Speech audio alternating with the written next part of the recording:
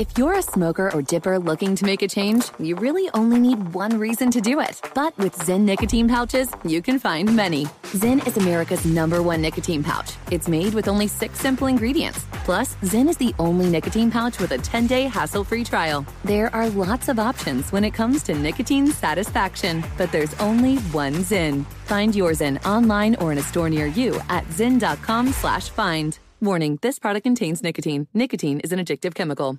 Pause for a big thank you to our partner making today's program possible. It's Dexcom. With the new Dexcom G7, you get better diabetes results without those awful finger sticks. It sends your glucose numbers to your compatible phone or to your watch, so you can always see where you are and where you're heading. See how food and exercise affects your glucose. It makes it easier to spend more time in range and lower your A1C.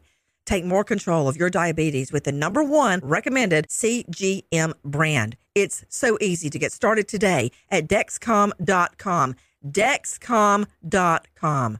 Dexcom data on file 2023. If your glucose alerts and readings from the G7 do not match symptoms or expectations, use a blood glucose meter to make diabetes treatment decisions. For a list of compatible devices, visit Dexcom.com/compatibility. Thanks, Dexcom, for being our partner. Hey, Sarah, I love that spring break vlog you posted on Zigazoo. OMG, you watched it? Yeah, it was so cool. I think you're so talented. Social media is only positive with Zigazoo, the world's largest and safest social media network for kids. In Zigazoo, all community members are verified kids like yours, and all content is fully human moderated. Try out Zigazoo this spring break. Download the Zigazoo app today. There's plenty to celebrate in March and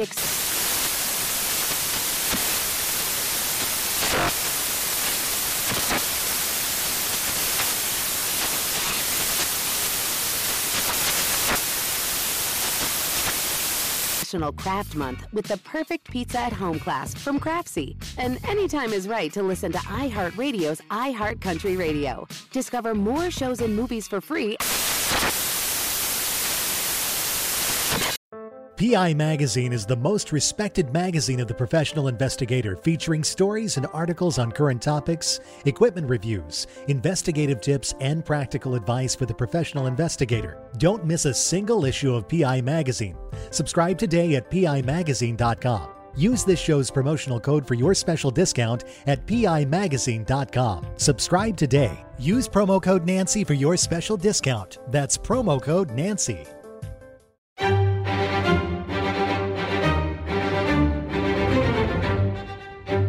Crime Stories with Nancy Grace on Sirius XM Triumph, Channel 132. A gorgeous girl comes to the U.S. with her family from Burma to seek a better life, and they work like dogs to provide their children a different life, and education. So how did this beautiful girl, Rebecca Zaha, end up dead, hanging naked, her hands bound behind her in an intricate knot, a hood over her head, well, a sweatshirt over her head, around her face, her mouth gagged, hanging outside naked off a balcony? That doesn't sound like an accident to me. But when you throw in millions and millions of dollars and influential families involved, everything seems to go sideways, right? I'm Nancy Grace. This is Crime Stories. Thank you for being with us. With me, an incredible lineup. Keith Greer, the lawyer for that girl, Rebecca Zaha's family, a veteran trial lawyer, and with me, world-renowned forensic pathologist Cyril Wecht, who worked diligently for Rebecca Zaha's family.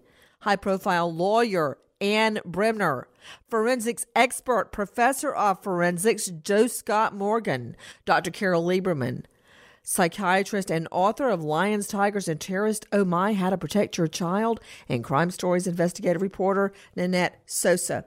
You've probably already figured out by now I'm talking about the beautiful young girl, Rebecca Zahau, dead at the mansion of a millionaire, Jonah Shacknai. Now, two bizarre deaths shaking this wealthy Southern California community and sending armchair sleuths into a frenzy. I just don't understand how the case was ruled accidental by sheriffs. Let's start at the beginning of the story. It doesn't really start with the suicide, the alleged suicide of Rebecca Zahau. It starts with the death of a little boy named Max. Straight out to the Zahau family lawyer, Keith Greer. How does a story about a woman hanging naked outside off a balcony start with the death of a 6-year-old boy? At that point in time, this is back in 2011, Rebecca had been dating Jonah Shacknai, the millionaire, and he had, through prior marriage, his son, 6-year-old Max, a cute kid. We've seen a lot of videotape of him, talked to his mom, Nina, to Jonah about him. From all accounts, really a bright, energetic child.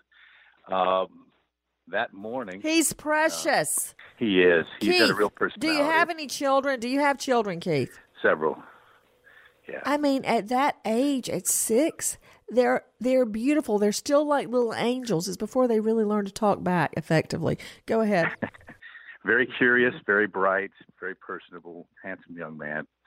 And but that morning, this is now 2 days before Rebecca's murder. Early in the morning, Jonas says he's at the gym working out. Now, wait a minute. Jonah Shacknai is like a software multimillionaire, right? Is involved with computers. Medisys was his company at the time. Medisys is a pharmaceutical company that uses makes Restylane, for injecting in face, pictures and cracks and things. Injectables. He made his money off getting rid of wrinkles with Restylane, and it's something to do with acne medications. Right, like cosmeceuticals, so to speak. And at this time, so he's the multimillionaire, and Rebecca Zahau, fresh off the boat from Burma with her family, now in her, she's in her late 20s, early 30s, she meets Jonah Shacknai, the millionaire, and they start dating. Yep. That morning, he goes to the gym. She's alone, taking care of Max, and her own little sister's in the home. Okay, in the mansion. It's huge. Go ahead. Yeah, so yes. So, and like you mentioned, Rebecca's sister's visiting. They finish breakfast. Rebecca's sister goes up to take a shower. Rebecca's taking care of household chores, and here's this huge crash, and then comes into the foyer to find Max lying on the ground, unconscious. The chandelier from the foyer has fallen down, onto the floor also. He's not breathing. And so she screams for her sister to come help. She starts CPR, has her sister call 911. They show up very quickly, but aren't able to resuscitate Max at that time. So wait, let me understand exactly.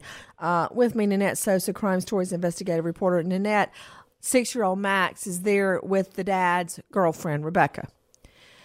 One of the women, her little sister, is doing chores. One's taking a shower. They hear a bang. Max apparently has been playing with either a ball or the new puppy and somehow goes zooming over the second floor balcony, the staircase, I guess, grabs at the chandelier and falls really to his death. He never comes back to.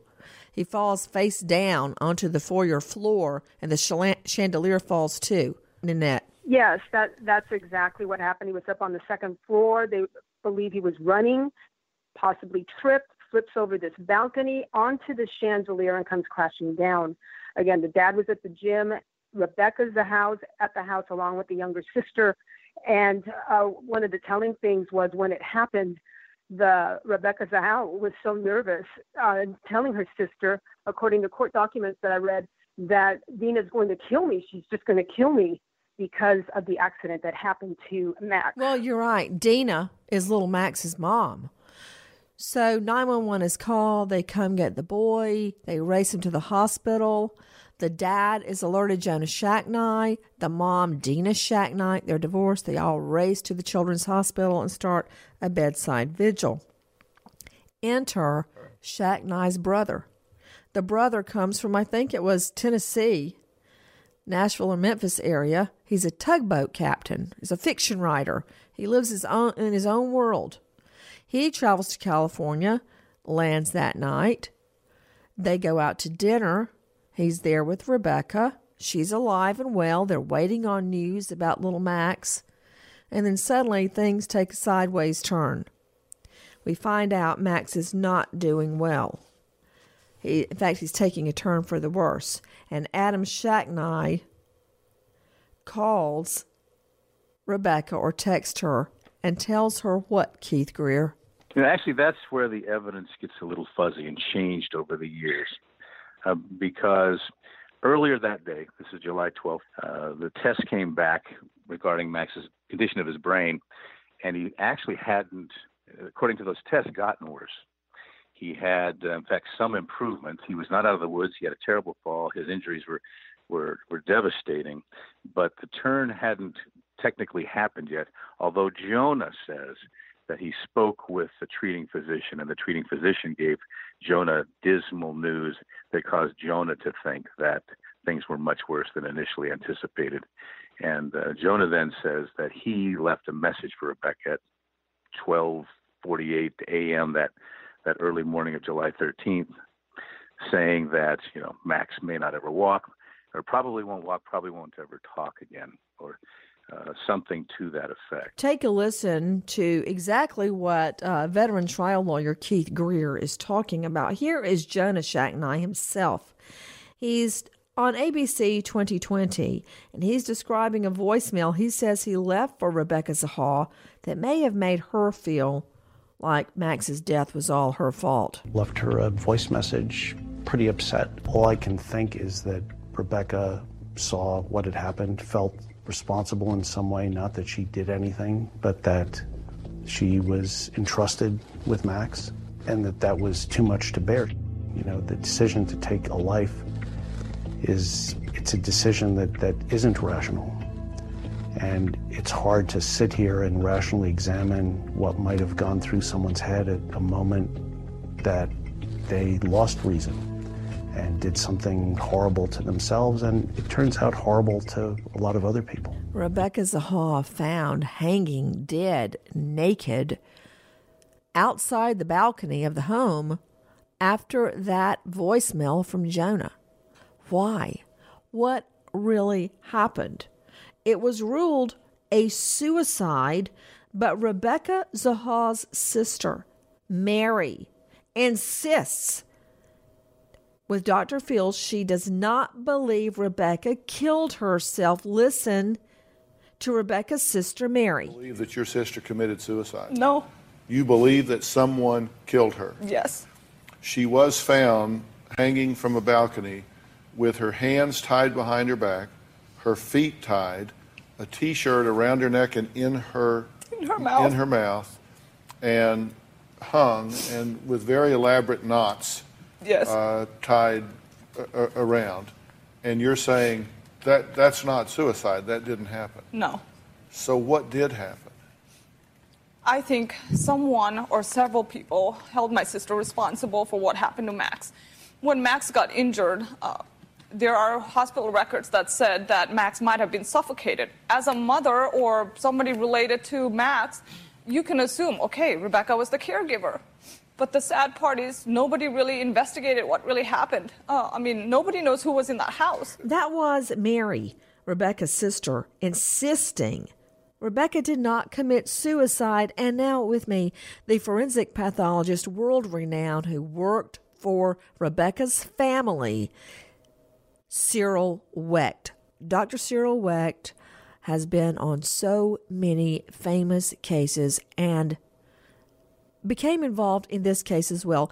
Cyril, it's so great to talk to you, as usual. Cyril, when I first heard about the circumstances surrounding Rebecca being hung, You know, she's young, she's beautiful. She seemed in fairly good spirits in light of what had happened that evening. Her family says no way would she have done this, but that's all well and good. What convinced me at the beginning this was not a suicide was the elaborate steps she would have had to take to do it herself. Correct me if I'm wrong, Cyril, and then you explain it better than me, but I will tell it in regular people talk, Cyril. She tied a rope to the foot of her bed, a guest room bed, a rope to the bed, carried the rope out to the balcony. All right. So she had this intricate set of knots, like crazy sailor type knots that are hard to tie, with her hands behind her back. Her feet were bound too. She had somehow, with her hands tied behind her back, gagged herself. Guess she could have done that before. With something in her mouth. She had a T-shirt wrapped partially across her face. She then, completely naked, which statistically never happens. Women never commit suicide naked, ever. I don't know why, they just don't. She hobbles out, jumps out to the balcony, gagged, bound, hands and feet, hands behind her, with a noose around her neck, somehow throws herself over the balcony to be found hanging naked by her loved ones.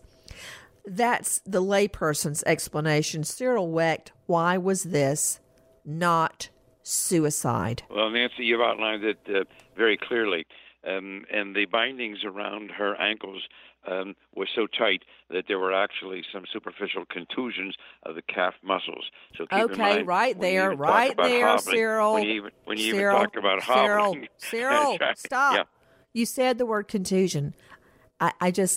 You're talking to me, Cyril. I'm just a JD. You're the MD. What's a contusion? A bruise. I know you're sharp. I know that. Listen, the picture, the scenario that you have clearly outlined, Nancy, is totally incongruous with a suicide. The bindings were such that it would be impossible really to maneuver herself 5 foot 2 inches over a 3 foot height railing. How do you get up there with your ankles bound in that fashion and your wrist and so on? The point you make about nudity is right on target.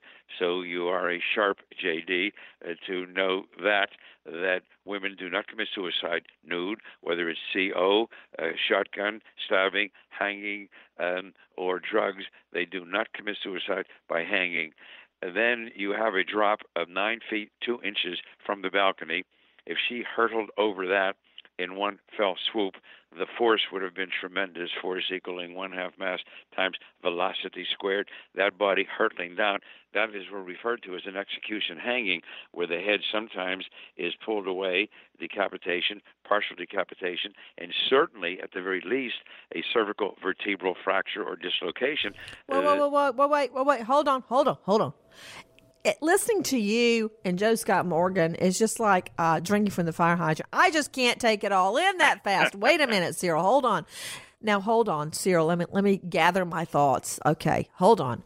I think you said something about if she commits suicide by jumping off that balcony, and you were quoting exact measurements, 9 feet, 6 feet. I think what you're saying in regular people talk is if she had jumped off the balcony with a rope around her neck, it would have broken her neck? Yeah. At that velocity? Yes. You've got the first 7 vertebrae coming down from the base of your skull, cervical vertebrae. The bottom one, the 7th, is the bony protuberance you can feel at the base of your neck. And when you have that kind of an execution hanging, so to speak, then you have a fracture dislocation. Did she have that? No, she did not. Not only there were no fractures or dislocations, there were no hemorrhages, there was no damage at all to the posterior neck muscles and soft tissues. So here's my question, if I can even articulate it correctly. what would be the difference if she threw herself over the balcony or if someone else threw her over the balcony? Either way, she would have the neck breaking of those, as you said, that bony bone at the bottom of your neck you can feel. Back there, the cervical vertebrae would have been hemorrhaged or broken. That did not happen. So are you saying then that she was killed before she was thrown over the balcony? Yes, number one, I believe she was dead in the final seconds of death, number one. And number two, I don't think that she was hurled over. I think that the rope from the bedpost that you referred to was being held in the assailant's hand, and he was letting the rope down with her body incrementally. The big thing then, getting back to injuries, Nancy, is... so he would have killed her before, and then... Yes, she was... What were the knots, Cyril Wecht? What are the knots called? They're very intricately done knots. Well, I'm not the expert. I'll let Keith refer to that, but you're quite right. They were intricate knots, and the tugboat operator, the defendant in this civil case, quite familiar and expert in these knots. The big thing about the death is I believe it was due to manual strangulation, and the reason for that, Nancy, is that there was a fracture of the cricoid cartilage. The cricoid cartilage is the first ring of cartilaginous tissue at the beginning of the trachea, the windpipe. It is inches below the Adam's apple, the thyroid cartilage. Oh my stars! In hanging. Oh my stars! In hanging cases. Joe Scott Morgan, hold on, Cyril. I'm astounded at what you're telling me. Joe Scott Morgan with me, professor of forensics, Jacksonville State University. Joe Scott, I think what he's saying, okay, interpret for me what Cyril Wecht just said. I think he's saying that on the front of her, below where the rope is, there is a fracture or an injury. That means she was manually strangled, not dead from the rope. Yeah, as Dr. Wecht pointed out, there was no, he stated that there was no hemorrhage posteriorly, which means on the back of the neck, that that on the anterior side or the front side of her neck, it would be consistent with someone having essentially C-clamped or throttled her throat prior to death. If I could just interject one little other possibility here. For Pete's sake, please speak English. Regular English. I think that this may also there may be to consider the possibility that this might be a perimortem event, which means in the throes of death, where she could have been strangled. She's in the midst of dying, and then slowly she is, to guarantee her death, she's slowly let down off of the front side of this balcony, and this results in her death along with the manual strangulation. How is it that Joe Scott Morgan and Cyril Wecht say it so plainly, but it was still ruled an accident? And I mean, you guys are, Cyril, you're totally right on, as you so often are. I don't see how it could be anything but not a suicide. I mean, the naked outdoors thing, and I'll tell you how I know that, Cyril. I once prosecuted a murder that was first deemed a suicide, and the woman was found shot in the head, which also rarely happens with women, that they shoot themselves in the head. But she was naked. I later found blood spatter under her pillow, Cyril, which you know could not have happened. Blood spatter doesn't creep under your pillow. That means it was staged. So that's when I started studying statistics about suicide to prove this was in fact a murder. But Keith Greer, Zaha family lawyer, off a major victory in court. Keith Greer, didn't some neighbors hear a woman screaming around midnight? Yeah, actually, about 11:30 that evening, a woman 2 doors down heard what she said was a woman, not a young girl, not an old woman. She said a woman, she actually said in her 30s, screaming, "Help me, help me." She was sitting in her TV room, which is out in the front of the house, with the window open, and people outside making noise too. And when that help rang through the neighborhood, the people outside talking, stopped talking, got quiet. She got quiet and stopped, turned her TV down to listen for more, to see if something else was going to go on. And after waiting for a while and not hearing any additional screams, any additional ruckus, she just went back to her TV. The people outside started talking again. Okay, hold it right there, Keith Greer, high-profile Seattle lawyer with me, Ann Bremner, who appeared with me on 2020 on this case. Ann Bremner, what is wrong with rich people? I mean, they're all laid back in their plush den in their movie room, I guess, and they hear somebody screaming for help, and they go, "Oh, I guess it was nothing," and they turn the TV back up. It's Coronado, Nancy, and it's things like this don't happen in Coronado. And I actually was in that home talking to her husband, and of course, when they saw things happen with activity with response to, of course, this horrible tragedy the next day, they're like, "Oh my gosh, put 1 and 2 together." So you get that sometimes. And there was so much in this case. I mean, it's like you said, this never happens. Women don't hang themselves like this naked off a balcony and everything else. And also what's wrong with rich people is this case, when I was involved, we couldn't get anybody in the sheriff's department to change their minds about whether or not this was a suicide. That was their belief. Well, you said something else interesting, and I don't want to bore these high-profile lawyers and these medical doctors. And we've got Carol Lieberman, who's a psychiatrist. But can we just talk for real just a moment, Ann? I mean, this went down in a mansion, the Spreckels mansion. Now, that's where they lived. The Spreckels mansion on Ocean Boulevard is near that historic Hotel del Coronado. And that is of the movie Some Like It Hot. Remember that movie with Marilyn Monroe and Jack Lemmon, and I forgot who else. Anyway, it's super famous, and it began to be called the Mansion Murder Mystery. Now, this mansion, I researched it for right now, belonged to a sugar baron who made his money off sugar, millions and millions and millions of dollars. And it was built out of this special, I think, limestone that actually has changed color over time. And it's a tourist. People drive by this mansion and look at it, not because of the death that took place, but because it's famous. It's huge, it's sprawling, it's gorgeous. When you say people in that neighborhood, man, you couldn't have said it any better than that. Long story short, nobody called 911. Did you know about a recent law that could leave your personal data exposed online for anybody to find? If you've turned on the news lately, you know the internet has created a dangerous new world.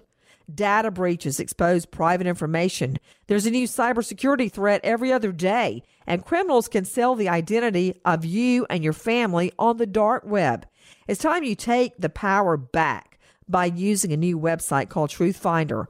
TruthFinder allows you to find out exactly what information exists about you online. Have you gotten a speeding ticket, received a lien from the IRS, forgotten about an embarrassing social media profile? TruthFinder searches through millions of public records, puts all that data together in one easy-to-read report. Members get unlimited searches, so you can also look up those close to you and make sure they're not hiding something from their past. You also get free dark web monitoring to make TruthFinder the ultimate tool in identity protection. If your personal info appears for sale on the dark web, you'll be the first to know. Visit truthfinder.com/Nancy. Enter your own name. Get started. I want to get to another issue. Cyril Wecht, forensic pathologist who worked for the Saha family. With me, Joseph Scott Morgan, forensics expert. Now, Cyril, I don't want to get your ire up, but don't medical examiners also look at the circumstances surrounding the murder? For example, I once prosecuted a woman found dead. The house burned down. Well, it struck me very odd that she had blows to the head, and I did a little digging. Took me about a month, but I started at the location of the house, and I went to every dry cleaner for the radius of 5 miles out, because I noticed that the husband didn't have any suits in the home, and he was a businessman. I finally found all of his suits and a lot of his shirts. He took them all to the dry cleaner the day before the fire broke out. Isn't that quite the coinky-dink? So I looked at the circumstances surrounding the fire. He also removed all his family albums, by the way. Anyway, Cyril, what about that ridiculous scrawling on the door of the guest bedroom claiming she saved him? Can you save her? I mean, when I heard that, it reminded me of that ransom note, air quote, in the John Benet Ramsey case, which sounded like a fifth grade novelist had written it. Same thing here. Who would write, she saved him, can you save her? Well, The brother, the tugboat captain that flies in that night, he's staying in the home when Rebecca is killed. Isn't he a fiction writer? Yeah, well, two things about that. Keith Greer reached out for a question document examiner expert, and that examiner found one or two features that fitted in with Adam Shacknai's writing. Number one. And number two, the height at which that interesting statement was made was, I think, taller than the outreach of Rebecca Zahau's arm, or certainly at the very, very top of an outstretched hand, not straight ahead. It was written above the doorway on the outside of the room. So that important. Cyril Wecht, you know what? If I were not already married, okay, when you talk like that, I mean, I can't tell you what it does to me.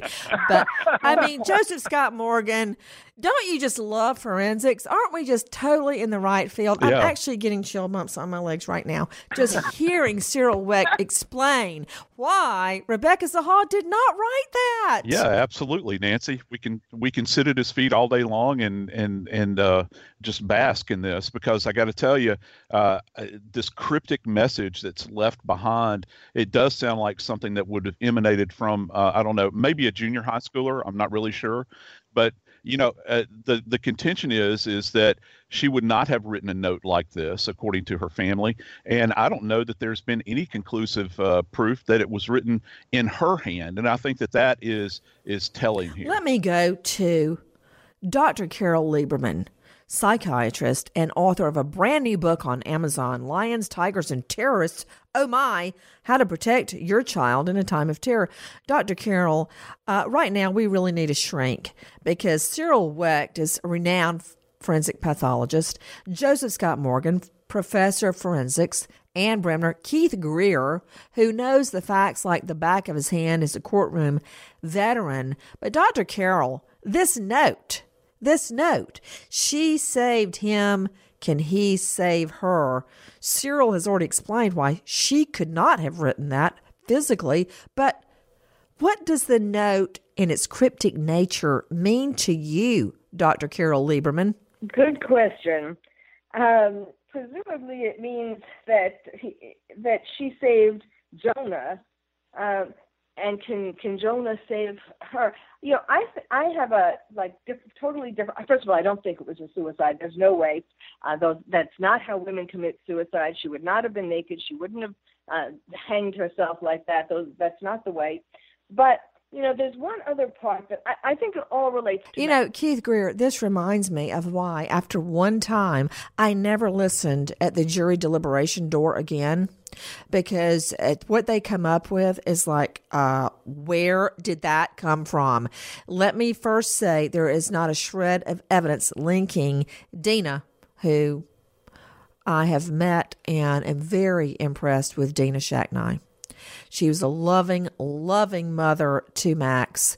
There's nothing whatsoever linking her or her twin sister, Nina, to the death, Rebecca's death. Now, I will tell you something freaky. Witnesses stated they saw Max's mom bamming on the door the night Rebecca was killed. All right? Turns out it was her twin sister. I mean, can this plot get any crazier? But nobody ever came to the door, and that has been confirmed, and Nina left. All right? There's no connection. As a matter of fact, you first threw all of them in the pot together to stew, Keith Greer, but something made you drop everyone except the brother, Adam Shacknai. Right now, I want you to listen to Adam Shacknai as he calls 911 to report that he finds Rebecca Zaha dead. Fire on emergency, what are you reporting? Yeah, I got a girl hung herself in the guest house of, it's on Ocean Boulevard across from the hotel, same place that you came and got the kid yesterday. Okay, sir, what is the address? I'm not sure. The back house is 1928 something. I'm not sure. Let me call you back. Okay, sir, is she still alive? I don't know. Okay.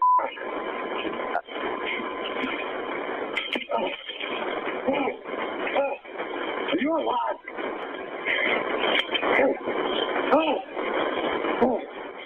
Okay, is she still alive? I don't think so. Okay, let me get the fire department. Sir, hang on. Let me get the fire department on the phone. Okay, what's wrong? She hung herself, man. I woke up. Okay, is this a house? It's a house. Yeah. Okay, how old is she? I'd say about 30. 30? Okay.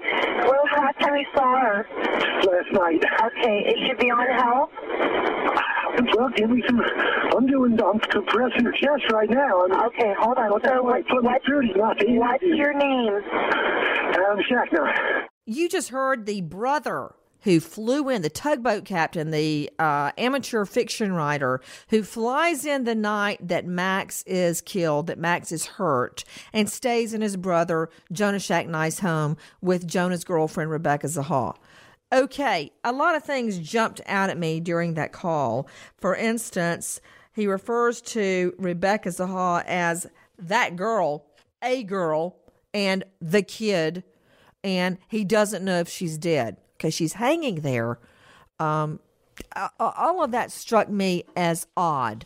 To Keith Greer, could you please tell me why you included the brother, Adam Shacknai, in your civil suit? Now, this is after the sheriff rules this is all just a big accident. She killed herself. It's suicide. Why did you go forward with a wrongful death action? Why did you drop the mom, Max's mom, out of it? Why did Jonah, the boyfriend, wasn't involved? Why did you hone in on the tugboat captain brother, Adam Shacknai? The key to the whole case is that saying on the door. You know, she saved him. Can you save her? And when we went into, we tried to figure out, okay, who got saved here? And the medical records and the interviews with the family members are all consistent that Rebecca had saved Max. That morning when he fell, she was immediately there. She immediately started CPR. Those first couple of minutes are so important to the survival rate. She kept providing CPR until the first responders got there. So she had saved Max. And through the next few days, everybody felt that way. In fact, the day she was murdered, Nina testified and said it at trial that Jonah had told her, and this is the evening she was murdered, Jonah had told her earlier that evening that the next time she sees Rebecca, she needs to he said, get down on her knees and thank her for saving Max, because if she hadn't have been there, Max wouldn't have any chance at all. And so since she saved him, she saved Max, there's only a handful of people that knew that Rebecca saved Max. It would be immediate family members who are aware of it, first responders, and healthcare providers at the hospital. So we ruled out first responders. We ruled out healthcare providers at the hospital. That left us with a half dozen members of the family that were aware of Rebecca saving Max. And in the beginning, we had 3 of those people at the mansion that evening. Hold on. Whoa. I've got a flow chart in front of me. With me, veteran trial lawyer Keith Greer, who actually represented Rebecca Zaha's family. That was a fight to the finish, Keith Greer, and you were triumphant. Keith Greer, trial lawyer. Keith, you're saying that the phraseology on the door, which I think was written in some like paint or something. Black acrylic paint. Who would write that on their door? Anyway, hold on. I got a lot of thoughts colliding in my head. It said, she saved him. Can he save her? Can you save her? On the guest bedroom door, in which Rebecca Zaha's rope, her hanging rope, was tied to a bed strung across the room and over the balcony to weight her down. Okay, so you're saying process of elimination. Who knew that somebody saved somebody? Only a few people, the family and the first responders. So you did process of elimination. Several of those people were at the hospital all night.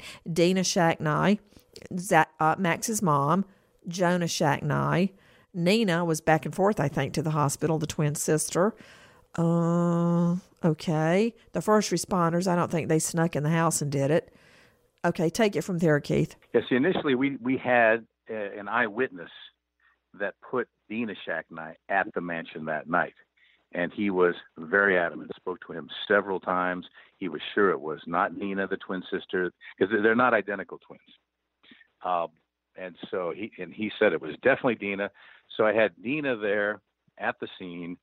She fits was part of that group that knew that Rebecca had saved Max. And the motive here, with being, jealousies perhaps with Rebecca, perhaps blaming Rebecca for Adam's fall in the first place. In a fit of rage, we're thinking we've got a very upset mother with a motive there at the scene. Nina admitted she was there.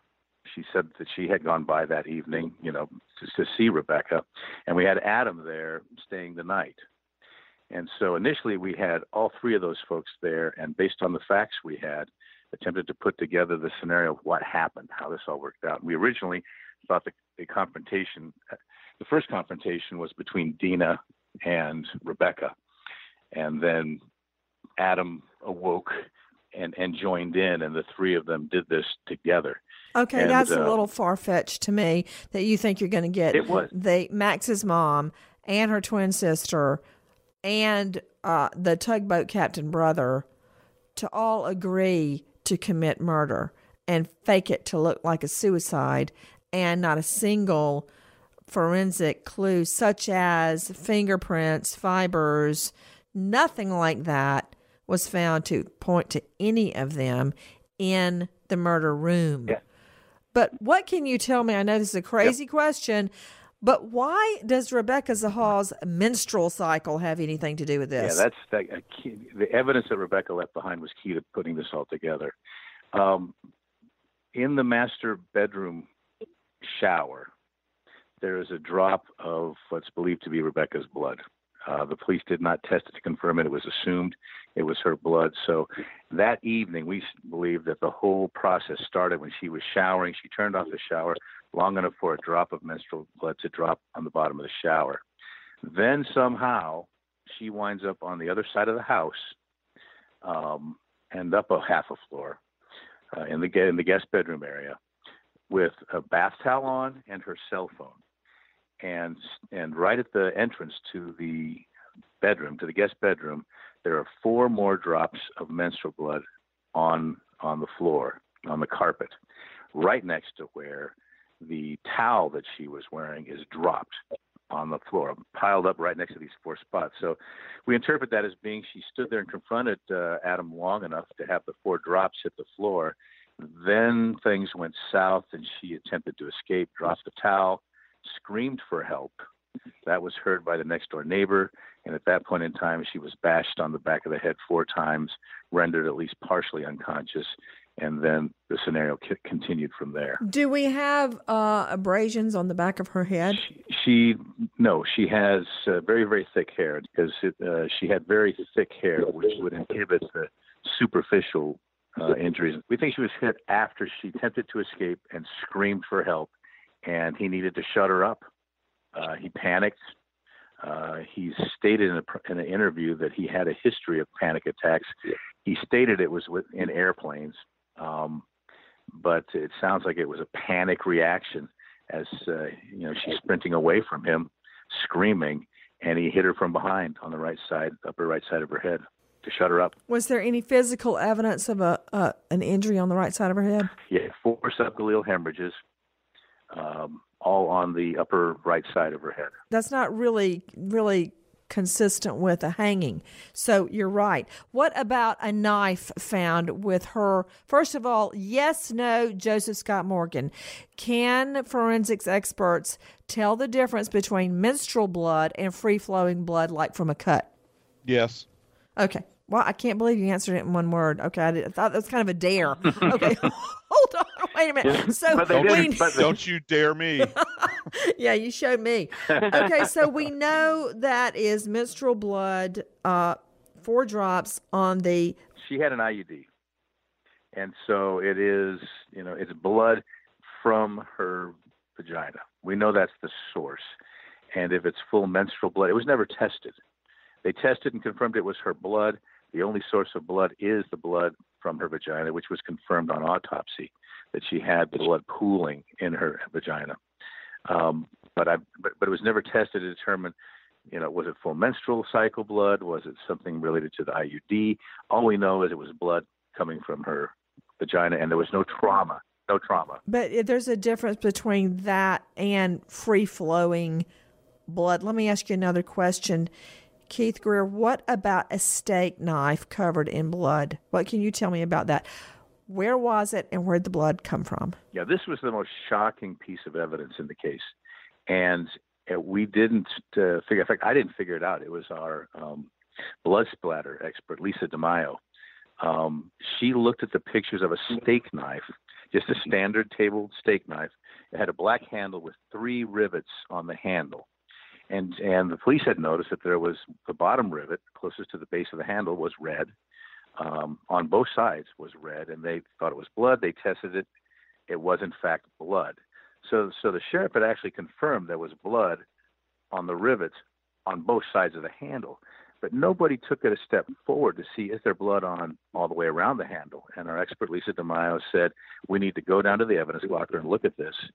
And we did, and when we pulled that out and she showed me what she found, my stomach just flipped, because it was clear that had blood all the way around it. And the only source of blood being her vagina means she was sexually assaulted with the handle of that steak knife. And that's, I think anybody thinking about suicide, if they had any doubt at all, that would throw it over the top. Because there's no fingerprints on this knife anywhere. So whoever inserted that into her wiped the prints off.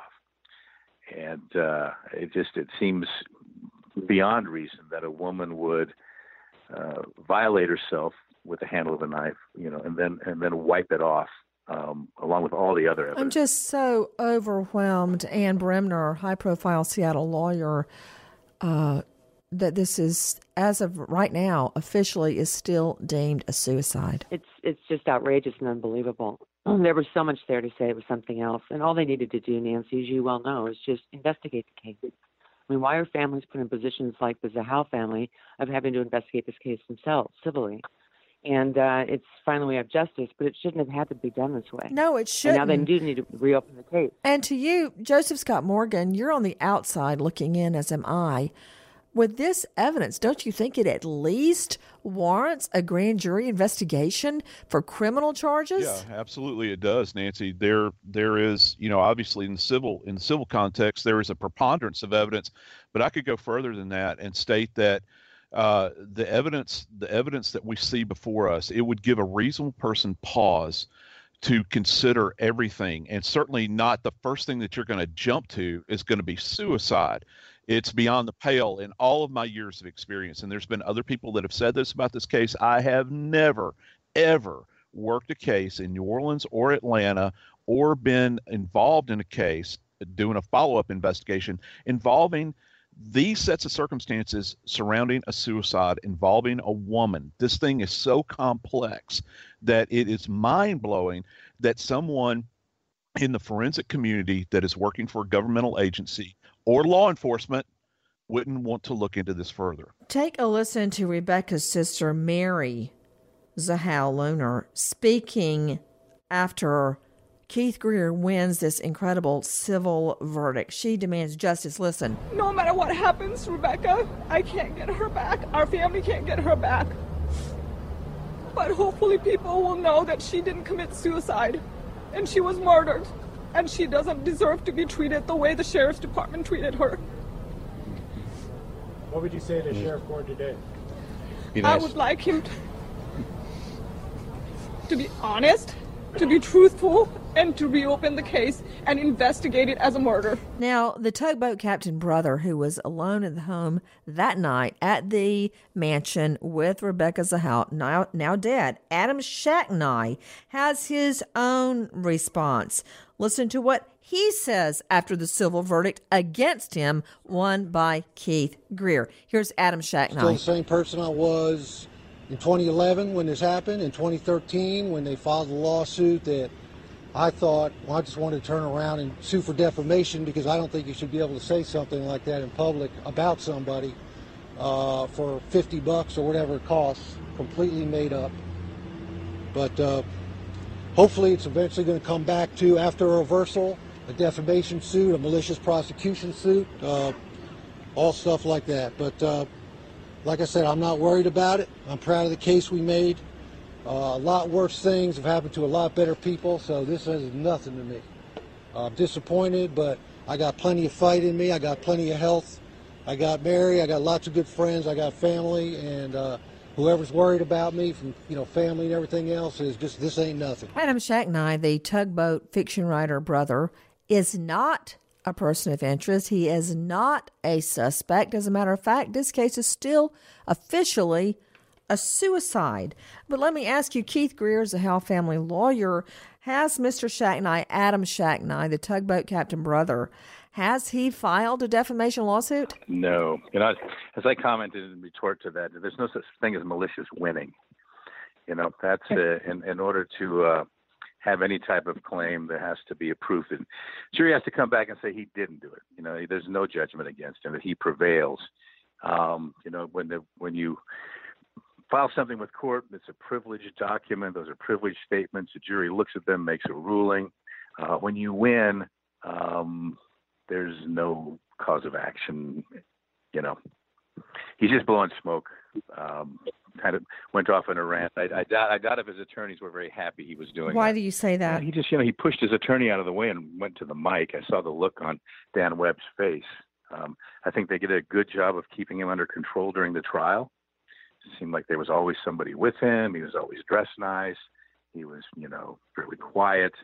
And then after the verdict came back, he showed up in jeans and a T-shirt and banana yellow tennis shoes and spiked hair and started spouting off what appeared to be, to me anyway, just out of control. I think we saw the true Adam. I think we saw the true Adam at that point in time. After Keith Greer wins a civil suit in the Rebecca Zaha case, the San Diego County Sheriff's Department has a long, let's just say, meeting with Keith Greer, the lawyer, and they have just announced their plan to reopen the investigation into the disturbing and mysterious death at the Coronado mansion of this beautiful young girl, Rebecca Zaha.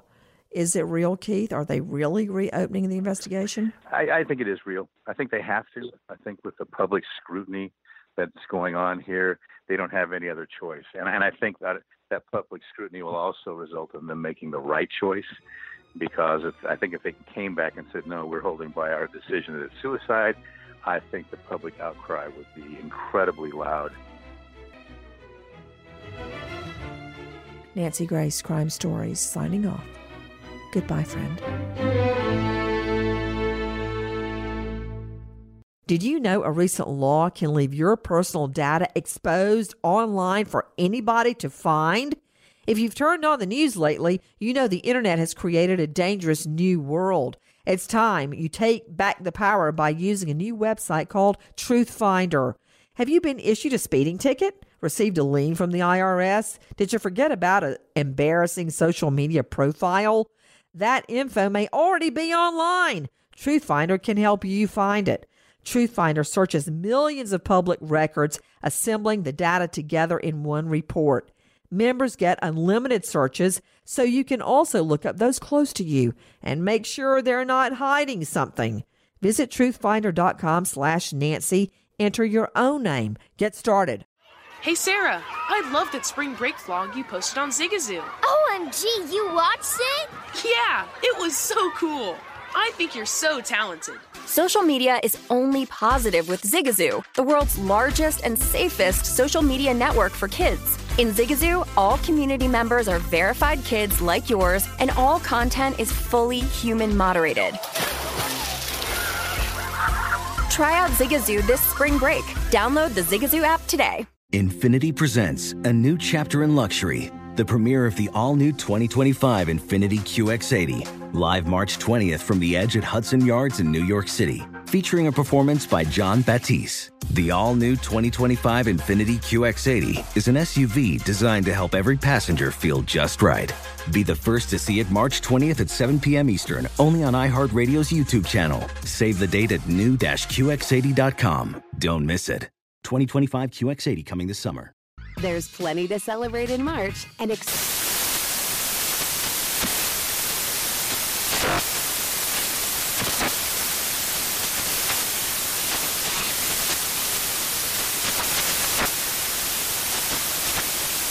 National Craft Month with the perfect pizza at home class from Craftsy. And anytime is right to listen to iHeartRadio's iHeart Country Radio. Discover more shows and movies for free.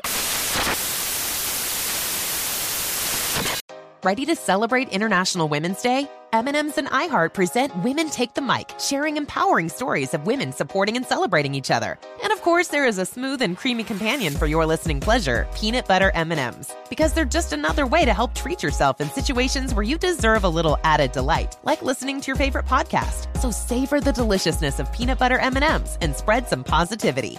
From breaking glass ceilings to dominating in sports and entertainment, women truly are unstoppable.